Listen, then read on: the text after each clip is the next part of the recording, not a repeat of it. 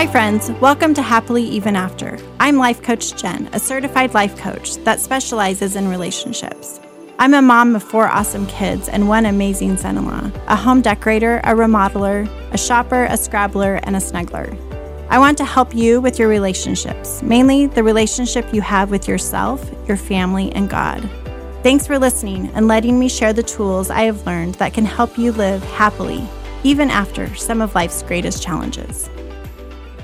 Hey friends, I'm so excited to be here today. And this topic I've just been thinking about, and it's February and really my favorite month because I love Valentine's Day. I love love, and it's also my birthday month. So I just have always loved February. Besides the weather, because I live in a cold climate. But anyway, so I just think it's just lots of fun activities and things to do.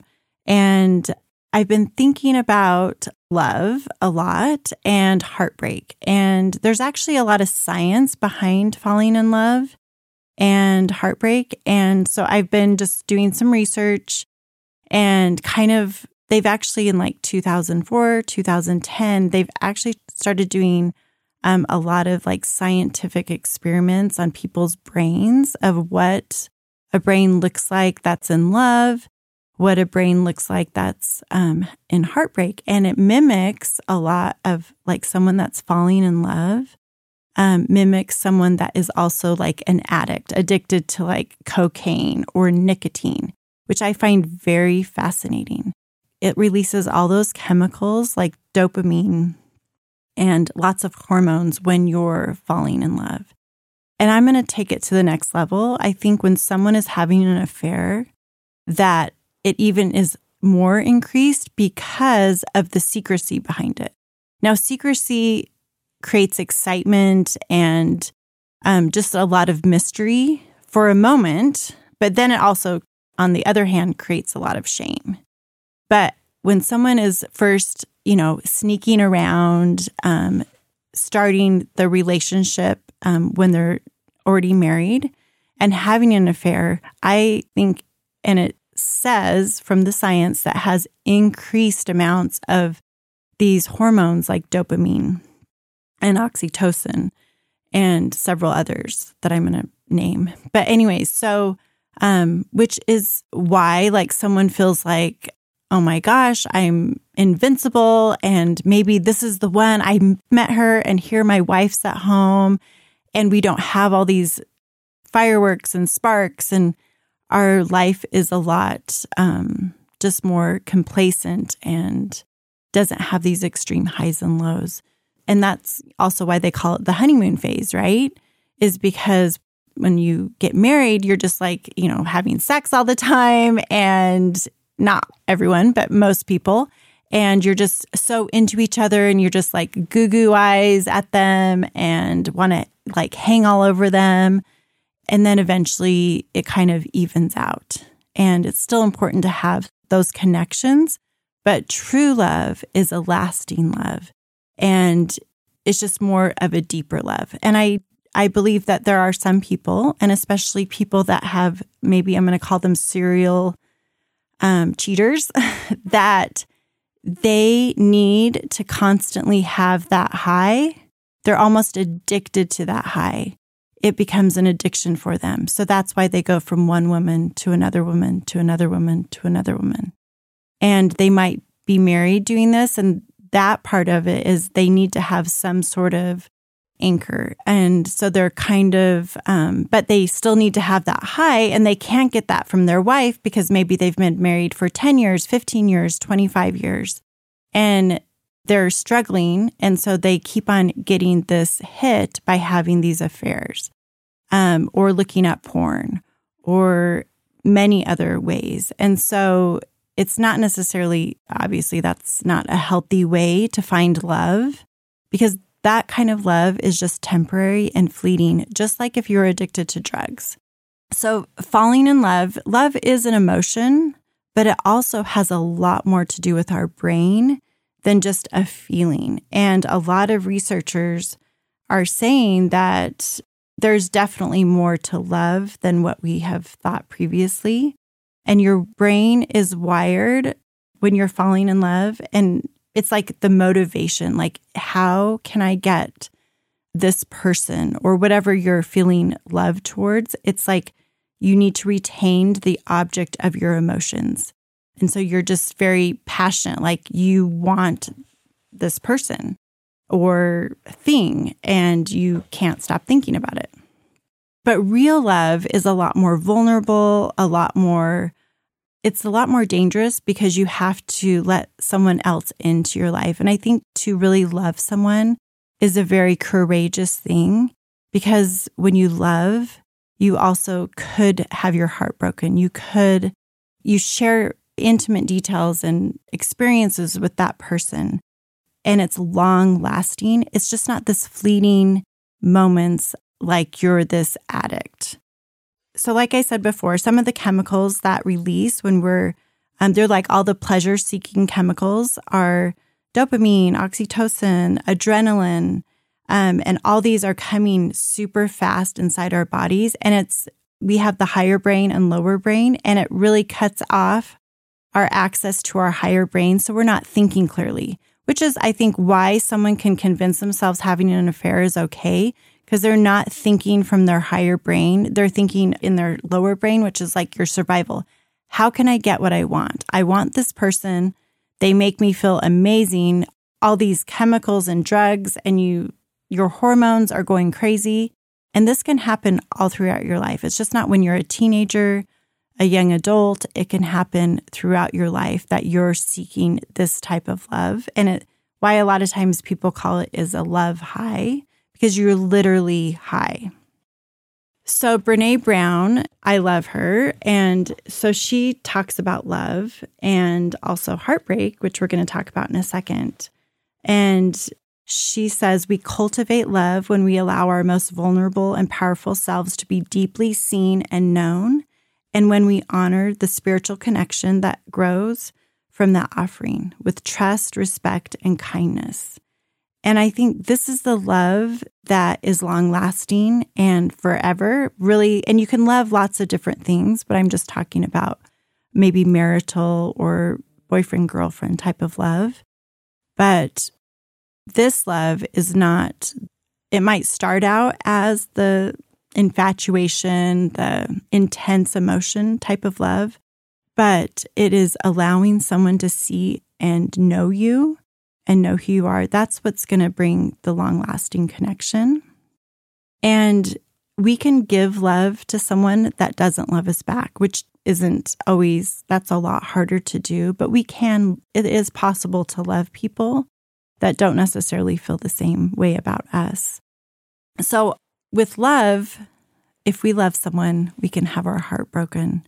And heartbreak is literally also you can have physical reaction to a heartbreak, which is so fascinating because it's an emotion that actually feels painful. It's like you broke your arm or you had to get stitches. You can literally feel that pain. And it's because of our brain is producing all these chemicals and creating this inside of our bodies. Anyone that's experienced heartbreak or rejection, it's not pleasant. And I've literally been living this. Like I really had my heart broken because I really loved my husband and I loved him deeply. And so that's why betrayal is so awful, is because usually the person that is getting betrayed actually really loves that person. It's not always the case, but in my case, in my experience, I loved him and I thought he loved me, but I was wrong about that. And so that reality was so painful because one day he was in my life and the next day, for 26 years, I had been talking to him every day and having communication with him, even though it wasn't always, our marriage definitely was difficult and there were lots of not great things about it, but to have that completely severed and not to have any interaction with him, it took a lot. It's been a process for me, and having my heart broken, watching my kids have their hearts broken, devastating, hard, difficult, but it's possible if you move through it. So it's not pleasant. You feel abandoned. You feel you have trouble sleeping. You have self-esteem issues. All the chemicals and hormonal reactions that are going into your body, your cortisol, which is your stress hormone, shoots up. And I've definitely felt that. Like I felt so much more stressed, anxious. Your adrenaline, it's when you're in love, it's increased, but then it decreases. So you're tired, you have anxiety. Some people get stomach issues. Your oxytocin isn't so active, which that blocks when you're in love, it blocks your cortisol, but then it's not active. So then you have more cortisol, so you're more stressed. So it's just interesting how our body is so connected to our emotions, and it can just be very painful. You can't sleep, you can't eat. So lots of different things. So give yourself a lot of grace if you're going through a breakup or you've had your heart broken, because it's our thoughts that are creating all of our feelings and emotions, but they're painful because we trusted that person and they have hurt us or broken our hearts. So just pay attention and make sure. I think the biggest thing that I have learned through going through heartbreak is to feel my emotions, to breathe through them, to give myself time and space when I'm feeling so brokenhearted, to just sit with my feelings as opposed to numb them. And so many people don't want to feel those. They just want to take a pill. They just want to drink. They want to eat. And of course, those are just the easy things, but it only is going to numb it for a moment. You've got to move through it. And as you move through it, you're going to come out on the other end so much better and more confident because you've felt this really awful thing and you've been able to survive. You're going to live and move on through it, which I think is a real build your self-esteem, your confidence, all of that, if you can just give yourself a little time and grace. And I think recently my daughter broke up with her boyfriend, and just watching your kids in pain is so hard as a mom, but just watching her and giving her the grace and space to feel those emotions and not judge her for them or think, get out of bed. What's wrong with you? Like, get over it. And I think sometimes as parents and even as adults, to each other, we say that. We're like, shouldn't you be through this by now? But that is up to the person. We can't necessarily decide like, okay, a breakup takes X amount of days or months, or a divorce takes X amount of days or months. It is a process and it is different for everyone. And some people never go through the heartbreak because they've already moved on to someone else. But I believe that eventually those feelings are going to come out sometime later in their life. I don't know. But our bodies are going to hold on to all those feelings and emotions. And so if we don't let them out, they eventually will come out some way. So I just find it so interesting that falling in love is like being addicted to a drug, but heartbreak is like going through detox from a drug. And that's why it's so difficult. If you've ever known someone that is addicted to something, to watch them detox, I'm guessing is very painful and very painful for the person. And yet we can see that because it's like, oh, they're getting off of drugs or alcohol or whatever. But honestly, heartbreak is the same thing. So we need to give yourself compassion and understand that it's okay to be feeling all those feelings. And the pain is going to eventually end. But I believe loving someone is worth it. And even though it's possible to have heartbreak, another quote from Brené Brown is she says, "The brokenhearted are the bravest among us. They dared to love." And I want to end with that because I totally agree that you could live your life just pretending and not really giving yourself over to someone. But what kind of life is that? And also, I would encourage you, if you've experienced divorce or an affair in your life and you feel totally brokenhearted, to hire a coach because honestly, I could not have gotten through my last year without having a coach to help me see, have perspective, help me understand what I'm going through, because we can't see ourselves as clearly, especially when we're feeling all those heavy, heavy emotions and our heart's broken. And so to help you get through the messiness of a broken heart, just having someone else that's neutral in your life is so powerful and can really change how you experience a broken heart. Anyways, have a great day. Thanks so much for listening.